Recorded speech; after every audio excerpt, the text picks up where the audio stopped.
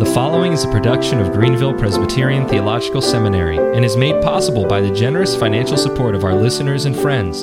For more information about the seminary, how you can support it, or applying to become a student, please visit gpts.edu.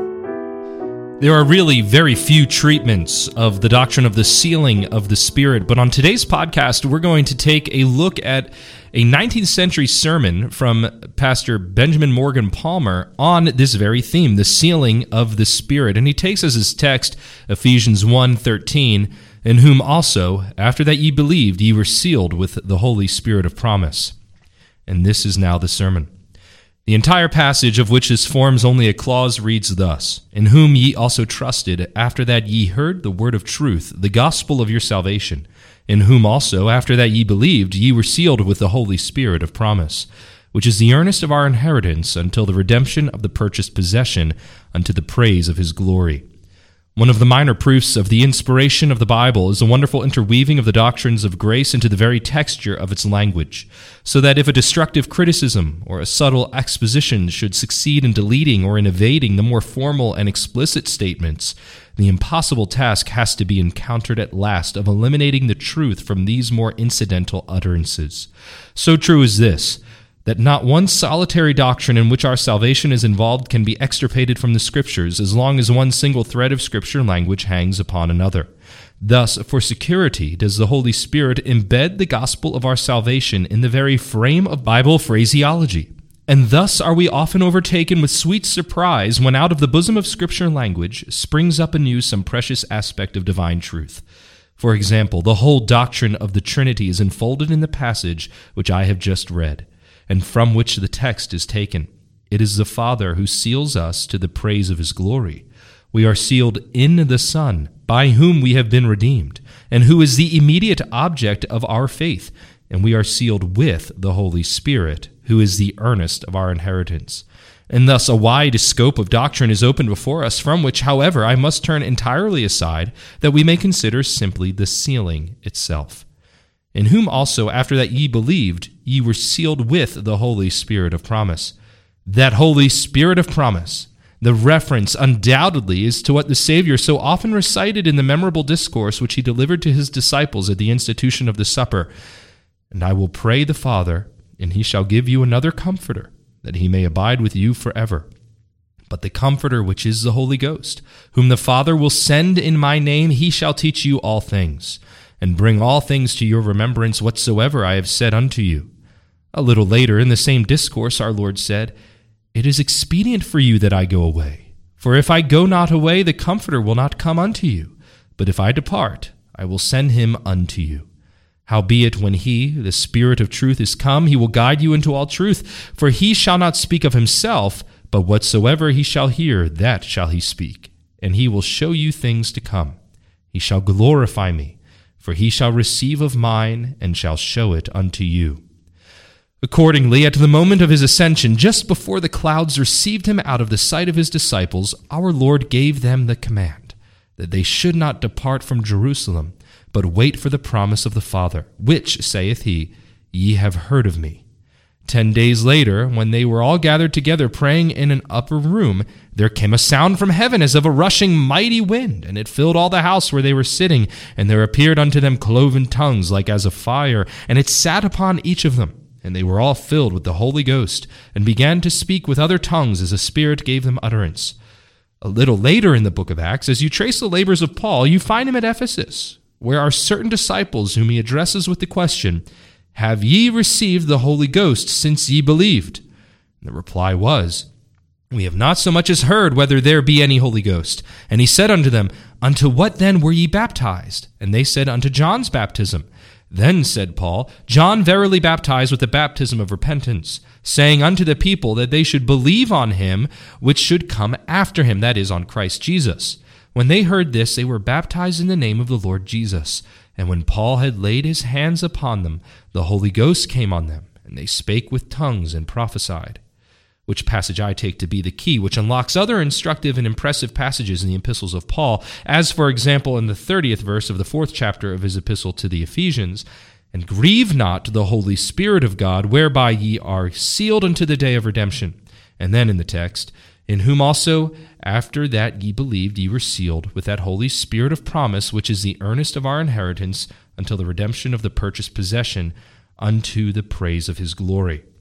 These passages, put together in their proper relations, seem to me, my brethren, to teach that the dispensation under which we live is preeminently the dispensation of the Holy Ghost. In the last day, that great day of the feast, Jesus stood and cried, saying, If any man thirst, let him come unto me and drink. He that believeth on me, as the Scripture hath said, out of his belly shall flow rivers of living water, which the historian immediately interprets for us.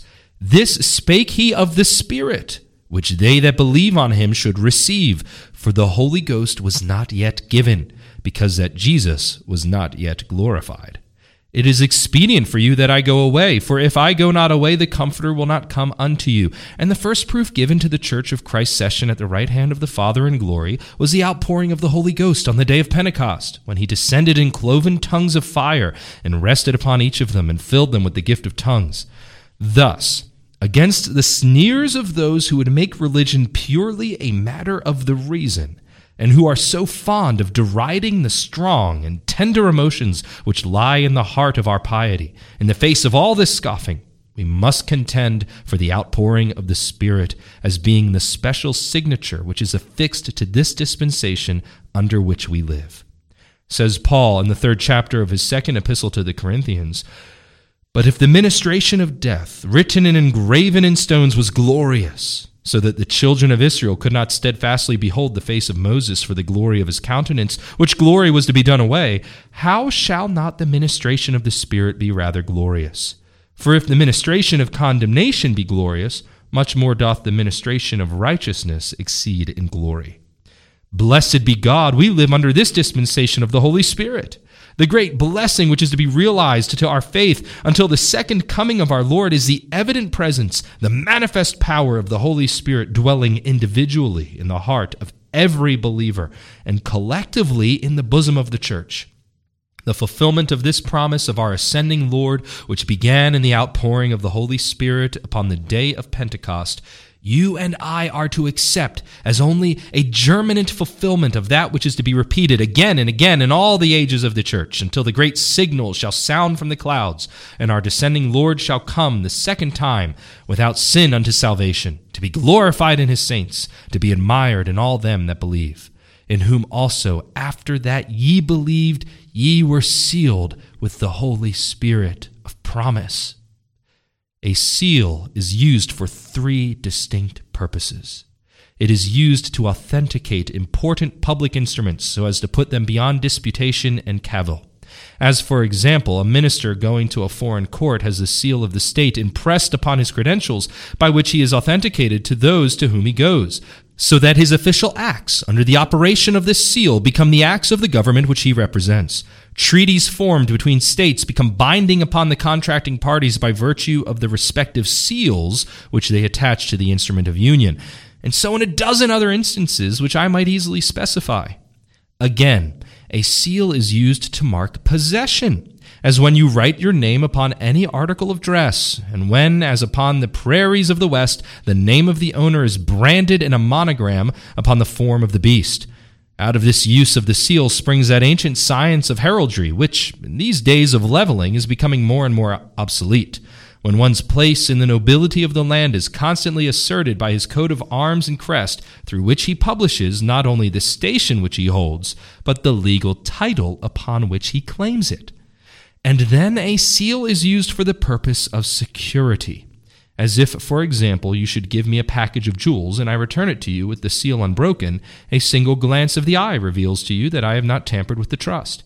It would be a very interesting line of thought, which I do not intend, however, separately to pursue, to show how all these uses of the seal are combined in the work of the Holy Spirit, by which we are authenticated as a people of God, by which we are discriminated from the world and marked out before the eye of the great Master as his peculiar possession, and by which we are secured, being kept by his power through faith unto the salvation which is ready to be revealed in the last time. I shall not touch upon these points, though they will be implicated in the line of thought which I desire to pursue this morning. The great question arises before us: how is the Holy Spirit this seal? For mark the peculiar language of the text: in whom also, after that ye believed, ye were sealed with that Holy Spirit of promise, which is the earnest of our inheritance until the redemption of the purchased possession. The Holy Ghost himself, in his personal indwelling in the believer, and in all that work of faith which he accomplishes, is the seal. And now the question which I desire to answer is, in what respects is the Holy Spirit, in the discharge of his special offices, this seal of God unto the Christian? In the first place, in his whole work of illumination, whereby we are brought to a firm persuasion of the truth as it is found in the Word. The Bible is, in one respect, just like any other book. It is made up of a large body of verbal propositions which we are to interpret exactly as we interpret propositions in any other book, by the exercise of the natural understanding. We may not be able to grasp the incomprehensible things which are hid within those propositions, yet we must, by the laws of grammatical construction, find that they are contained therein, putting word by word and clause by clause, and ascertaining by a proper exegesis the mind of the Spirit in the Word. But how different is the knowledge that comes to us from this exercise of the natural understanding, from that divine knowledge which is acquired through the illumination of God's blessed Spirit. Do I not touch, as with the point of a needle, one of the features of your own Christian experience? How often is this Bible like the book that John in the Apocalypse saw in the hand of him that sat on the throne, sealed with 7 seals? And no man in heaven nor on earth, neither under the earth, was able to open the book, neither to look thereon. You bend over the pages of the inspired volume, and lo, its holy meaning is utterly locked up to your apprehension. Not that you cannot explain the verbal proposition in which divine truth is contained, but after you have gathered the meaning of the bare words, the glorious truth which lies tucked within the folds of the language is so wrapped in obscurity that your eye cannot gaze upon the mighty mystery, and your heart is not filled with comfort. And then you bow your knees in prayer to him who gives to you the promise of the Comforter, the Spirit of truth, who shall teach you in all things whatsoever you need to know. And you pray that your eyes may be opened to behold the wondrous things out of God's law. You pray in the very language of Paul, as found in the closing verses of this chapter, that the God of our Lord Jesus Christ, the Father of glory, may give unto you the spirit of wisdom and revelation in the knowledge of him, the eyes of your understanding being enlightened, that ye may know what is the hope of his calling, and what the riches of the glory of his inheritance in the saints. And lo, as you are pouring out your burdened heart in these utterances of prayer, the page which was before covered with mist is illuminated as by a glory coming from the throne of God. All the darkness flees away, and you go down in the power of your faith and in the enjoyment of your love into the very depths of these divine testimonies, and drink in the truth to the nourishment of your souls. I may illustrate it by a case which you will regard as analogous. A man born blind, if instructed as to the scientific theories of light, may stand before an audience with the most learned exposition of the laws of light and of all its curious phenomena, and yet, from the lack of the one organ which is essential to the experience, he has not the dimmest conception of the very light about which he is discoursing. What a caution does it suggest to those who stand where I stand today, that a man with a cultivated reason may enter into all the teachings of this book and comprehend the science of the gospel and its articulations and build it up in its symmetry and beauty before the hearer, and yet he himself be as one born blind, having no power to see the glory of God in the face of Jesus Christ. And as that glory is unfolded in this second incarnation of our Lord, which we find in the sacred scriptures, when the Holy Spirit, the original whisperer and author of the word, comes with his illuminating power, there is what I cannot describe better than as a mighty seizure of the truth on our part, in its reality and in its power. We may not be able to comprehend the mystery which that truth discloses, but we grasp the fact, and the mind is borne forward irresistibly to a firm persuasion that it is the truth of God in all its incomprehensibleness. There is a seizure in which we are conscious that the mind has really grasped the truth and holds it as a reality and as a power. Along with this, there is a delightful repose of the mind upon the truth as communicated to us upon the testimony of God, which I suppose to be what the apostle intends when he speaks of the riches of the full assurance of understanding. Here then is one way in which the Holy Spirit is a seal. Having inspired the Bible, being himself the original author of its language, he comes with his secondary office and expounds that language, opening the eyes, quickening the intellect, communicating truth, taking the things which belong to Christ and revealing them unto us. As a result of all this, we grasp the truth and repose upon it as the verity of God. We have the seal which God affixes to his word, authenticating it to us as his truth, just as human instruments put before a human court are by the use of human seals. For it is one of the most wonderful of all the facts of Christian experience that by just so much as the truth is unutterably grand and surpasses our natural comprehension, by just so much as it's sealed upon the mind of the believer. Thus the deepest mysteries of grace are received with just as much firmness of persuasion as truths which are capable of the most positive demonstration.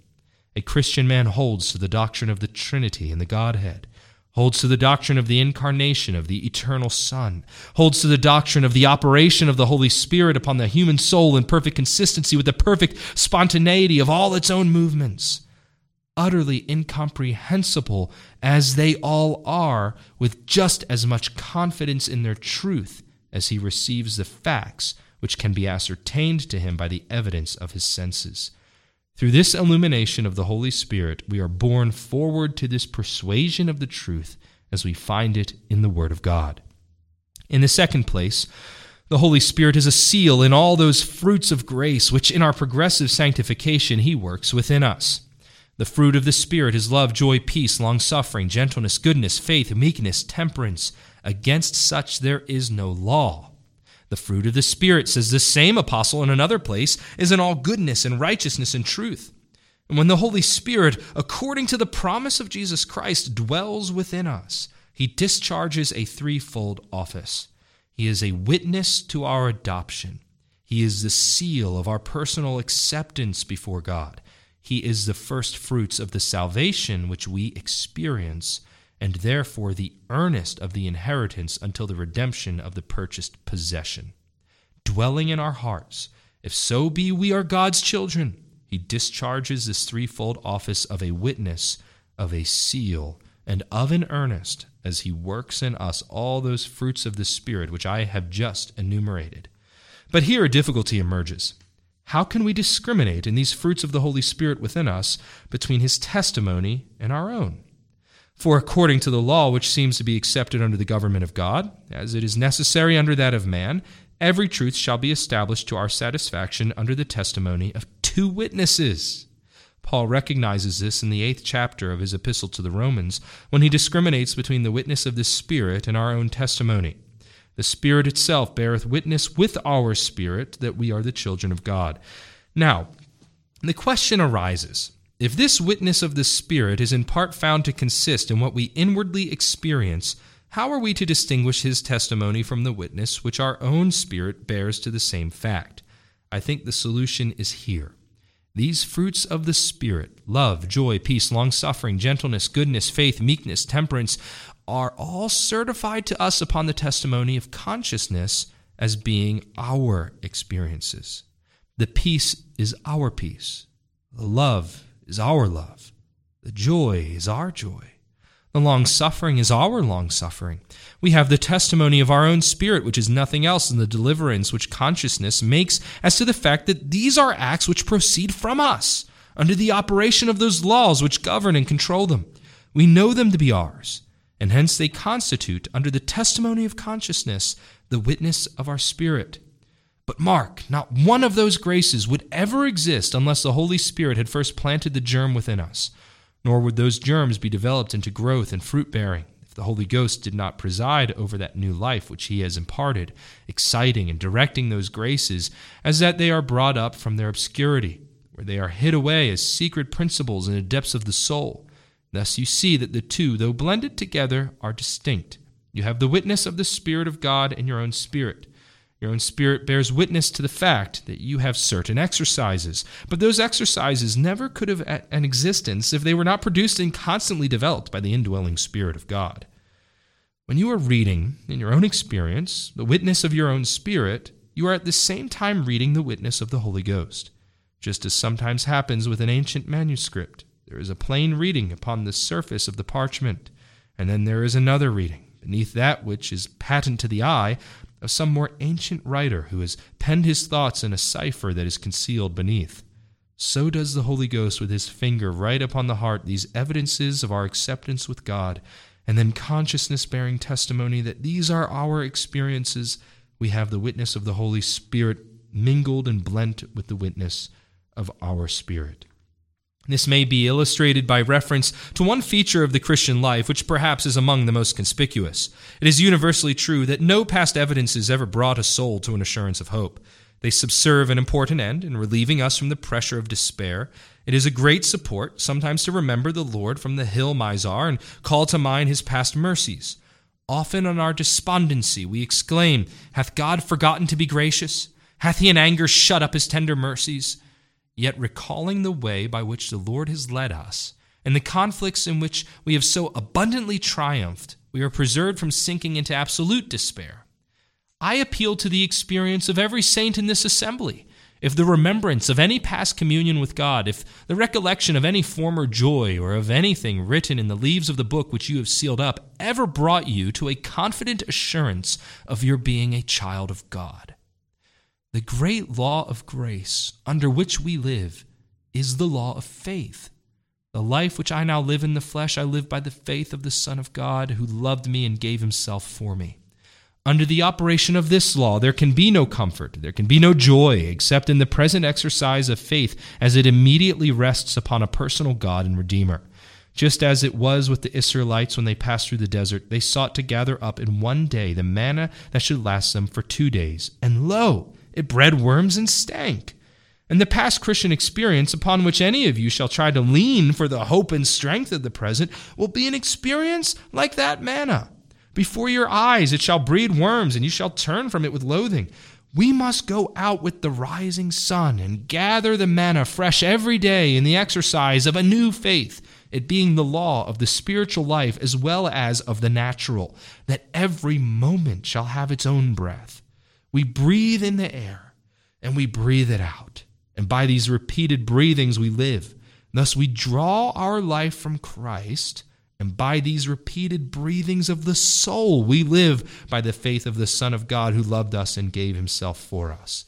See then how the Holy Ghost, dwelling within us as a witness, as a seal, as an earnest, plants within us the graces of a Christian, develops them into action, directs them in all their movements, lifts them out of the darkness, holds them up before the mind so that we recognize them as our own, and thus the two testimonies are united in the affirmation of the common fact that we are the children of God.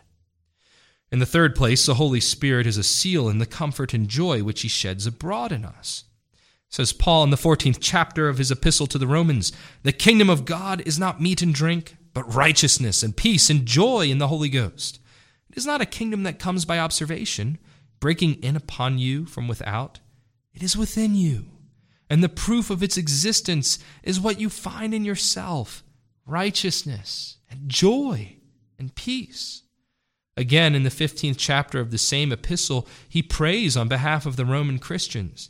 "Now the God of hope fill you with all joy and peace in believing that ye may abound in hope through the power of the Holy Ghost." But I turn from these apostolic testimonies to the dearer voice of our own Lord. You remember the benediction which he pronounced upon his disciples in the hour of their sorrow, when he was about to depart from them? "Peace I leave with you. My peace I give unto you. Not as the world giveth, give I unto you." Nor could he finish his discourse until he rose to a higher pitch and said, "These things have I spoken unto you, that my joy might remain in you, and that your joy might be full." Will you pardon the personal reference when I say that for many years I have longed with a longing indescribable to be able to preach 2 sermons on those 2 texts? And could I at any time only say to this people all that lies in that word of Jesus, "My peace I give unto you." And then if I could add what the Savior means when he says, "My joy I give unto you," I would be willing to have these lips sealed in the silence of the tomb. "My peace I give unto you. O blessed Jesus, thy peace, the restfulness of thy perfect human soul in accomplishing all thy Father's will, keeping his commandments and glorifying his justice.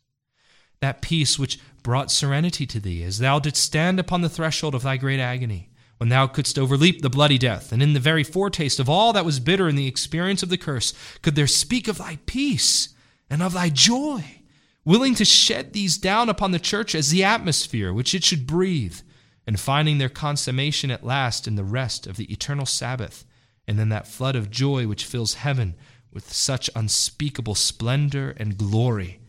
Is not the whole gospel of the blessed God lying in the words, 'My peace I give unto you'?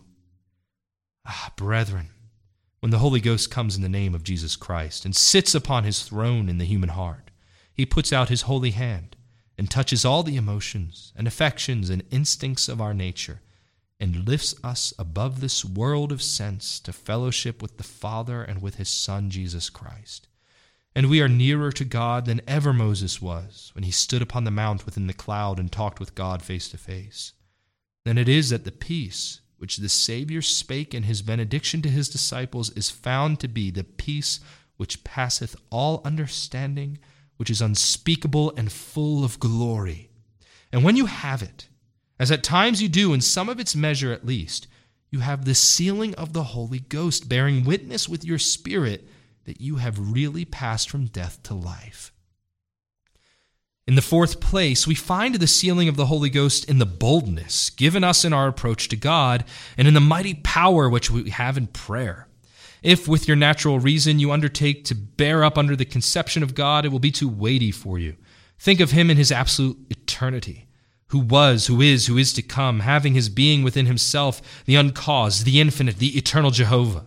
Stretch out the pinions of your imagination, and even though they should have the eagle's strength which ascends even in the face of the sun, they cannot bear the weight of this thought of God's existence as one, eternal now. Then think of his omnipresence, so that if we fly to the distant parts of the sea, his hand shall lead us, and his right hand shall hold us, looking down into the secret folds of every human heart, and taking up every thought in its earliest germ. And think of that mighty power which takes up the mountains and the islands as a very little thing, and holds the stars in the palm of his hand. And say, if you do not find your reason reeling under the majestic conception, until at last you are crushed into the postures of adoring worship. Yes, thrice blessed by thy name, eternal God, when human thoughts become too heavy for human reason to sustain, they glide so easily into frames of devotion. Where we cannot reason, it is given us to adore. And what cannot be sustained in thought may at his footstool become the language of our worship. And yet, with these overwhelming conceptions of God's majesty and glory, with what boldness do you in your closet unveil before him all the secrets of your nature? It is worth the labor of studying the Greek tongue in order to read that one word which tells you what this boldness is with which a man in his prayer approaches God, the power of telling him, who knows it before, all that is within us, secrets which we dare not breathe into the ear of the most confidential friend, lest it should rupture the bonds of love we can reveal to infinite purity itself. We can pray in the language of the psalmist, "Search me, O God, and know my heart. Try me and know my thoughts, and see if there be any wicked way in me, and lead me in the way everlasting." What power, too, the Holy Spirit gives us in prayer. It is seen in those vehement desires which become the instinct of the newborn soul, and bear a man to the mercy seat, so that he shall press his bosom against the very altar, and there plead and wrestle until the prayer is answered.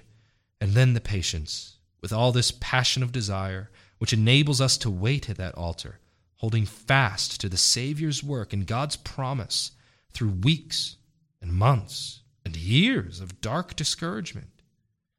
There are parents listening to the sound of my voice who have been praying for 5 and 20 years for the conversion of their sons, daughters, as from the sense of eternal things they feel the importance of their salvation. And yet through 25 years of despondency and trial, they are today kneeling with the same hopefulness that God will at last remember his covenant, in which he has said, I will be a God unto thee, and unto thy seed after thee. Oh, the power in this emergency of desire at the mercy seat, and then the power and patience to wait there through long years, in which God seems to deny the suit and to turn away the face of his throne. How could it be unless the Holy Ghost, indicting these petitions within us, held us to that throne of grace, until in the fullness of time God shall appear from the bosom of the cloud and drop down the spiritual blessings upon us for which our souls have been praying through so many years. You see in this the sealing of God's Holy Spirit, when by his indwelling power he keeps us to our duty and holds us steadfast in faith so that we do not waver even in the dark. Lastly, we have the sealing of the Holy Ghost in the stimulus, which he continually gives to the spiritual life, whereby we are all the time lifted above our conflicts and above our toils, and my brethren, above our griefs. Not as the world giveth, give I unto you, says the Savior. When the world would give its peace, it is by fending off trouble and sorrow from us. But the Lord gives us peace when we are in the bosom of anguish, almost like that which broke the heart of Jesus when he passed beneath the curse of the broken law. How constant is the grace which quickens the spiritual life and enables us to lift up the hands which hang down, to strengthen the feeble knees, and to pursue the path of patience unto the end. My brethren, is it my experience and not yours? Do you not know something of the weariness of this constant battle with yourself, with the world, with the devil? Are there not moments when your energies flag, when it seems as though you must yield at last to the combined alliances against you and give up the contest? And yet there comes, in the very hour of exhaustion, a strange strength, and we lift ourselves up from every defeat and lay hold upon the toil and duty of life and work on, even though the nerves and the muscles are all aching with the pain, until God shall say, it is enough, and give us the rest that shall come after it. What power, too, we have to go down under accumulated sorrows, lower than Jonah ever went in the belly of the whale when the earth was her bars, was about him. God's strokes fall one after another upon your head, and you are driven deeper and deeper into the billows which break over you. But just there, in the depths of the sea, you are able to say with David, yet the Lord will command his loving kindness in the day, time, and in the night. His song shall be with me, and my prayer unto the God of my life. The life of God in the human soul is vividly compared by the old writers to a spark of fire upon the bosom of the vast ocean. Yet though engulfed in the waves, because it is a coal of life, it burns on still amidst the dashing billows. Thus is the divine life quickened within us and stimulated by the indwelling Spirit, who is the earnest of our inheritance until the redemption of the purchased possession. But I must close this discourse. Perhaps I have wearied you, and yet the truth lies so near all our experience that I think you can hardly tire of it. Let me, in the application, address 3 special thoughts to you. All that the Holy Spirit does in this matter of sealing, he does in and by the Word. Do you notice the emphasis of the Lord's language? When he, the Spirit of truth, is come, he will guide you into all truth. For he shall not speak of himself, but whatsoever he shall hear, that shall he speak. He shall glorify me. For he shall receive of mine and shall show it unto you. Now the third person of the Godhead is not restricted in his powers, but as the Son subordinates himself in his office to the Father, so the Holy Ghost subordinates himself in his office to the Son. He could teach us all science, and yet he does not. He could communicate all philosophy, but he does not. He simply takes the things which belong to Jesus Christ and shows them unto us. The sphere of his illumination is the written word, and this is our protection against fanaticism. Said Luther, when the mystics of his day raved around him of their secret inspiration and the impatience and scorn which belonged to his strong heart, I slap your spirit upon its snout. All revelations must be brought to the law and to the testimony. If they speak not according to this word, it is because there is no light in them. Avaunt, avaunt, as specters from the world of darkness, all these revelations of spirits. God has spoken in the person of his own Son, who shall come after Jesus Christ. The Son revealing out of the depths of the divine nature these transcendental mysteries of the Godhead, and by the power of the Holy Ghost embalming them in human speech, shall we have after this the babblings of spirits conjured up around a table in a darkened room? We need no other revelations, since we have the utterance of God's own thoughts through the speech of his own Son and by the inspiration of the Holy Ghost. No, the church stands impregnable upon these scriptures as her tower of defense, and nothing is to be received by us as the truth of God which is not in conformity with the teachings of this book. Behold how Peter binds the sanctification of the believer with the work of Jesus Christ and with the word of truth. Seeing, says he, ye have purified your souls in obeying the truth through the Spirit. And then, as though this were not enough, adds directly after, being born again, not of corruptible seed, but of incorruptible, by the word of God which liveth and abideth forever. Even when the Holy Ghost quickens the sinner into life, the very seed of that life is the word of God. And this is our protection against every form of delusion. If in your incredulity you reject the evidences of the gospel, you will come at last to the stupendous credulity of believing everything else. As it has been quaintly put by another, when a man has lost faith in God, then he begins to have faith in ghosts. This witness of the Holy Spirit is intermittent, yet progressive. Most Christians are troubled on this doctrine of assurance. Oh, that I could be assured beyond all doubt that I am a child of God. They do not know that they have had this assurance 1,000 times. My brethren, there is not a moment of real spiritual communion with God when that assurance is not yours. When in the closet you are able to weep over your sins and feel a true shame for them and in honest boldness uncover them all to God. In those moments when you are holding fellowship with the Father and with his Son, Jesus Christ, just then you can no more doubt your acceptance with God than you can doubt your natural existence. In the experience through which you are passing, so full of sweetness, the sealer is setting his seal upon you, and you know by the mouth of 2 witnesses, that of your own spirit and that of the Holy Ghost, that you are a child of God. But the misconception is here. What these Christians mean is an assurance which shall be the permanent and fixed habit of the soul. Now that is a very different thing. Our misfortune and our guilt is that we are not always in the exercise of faith, that these experiences so full of joy and comfort are occasional and not constant. It is a mark of high sanctification when faith becomes a steady principle, always pointing to God and to the Redeemer, and love goes forth in constant exercise. Only in that case does this assurance, which was occasional before, become the fixed and permanent condition of the soul. Make this distinction.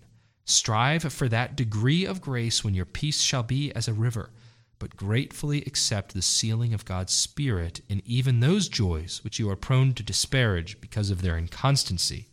See how near Christian experience on earth comes to Christian experience in heaven. The same love, the same joy, the worship, the same obedience there and here. The conditions under which these are rendered differ in the 2 worlds, but as to the essence of the thing, what you are now, you are to be hereafter in heaven. How solemn it makes this earth. The germ of it all is here. This world, darkened as it is by sorrow and sin, is only the porch of the great temple, through which we are passing only to enter into the blessed mysteries of God within. Let us hold fast to our faith and realize at every step our dependence upon the Holy Ghost, just as we realize our dependence upon Jesus Christ. When conscience accuses you, you go to the blood, you kneel at the cross, and you depend absolutely upon the one perfect sacrifice offered for sin. Just so, depend upon the Holy Ghost, whose office it is to seal you in all the faculties of your nature to God's service here and to the enjoyment of Him hereafter. Thank you for listening to this edition of Confessing Our Hope, the podcast of Greenville Presbyterian Theological Seminary. To help ensure that we can continue to produce content from a Reformed and confessional Presbyterian perspective, please consider making a gift of support in any amount at gpts.edu/donate. For more information about Greenville Presbyterian Theological Seminary, please visit gpts.edu.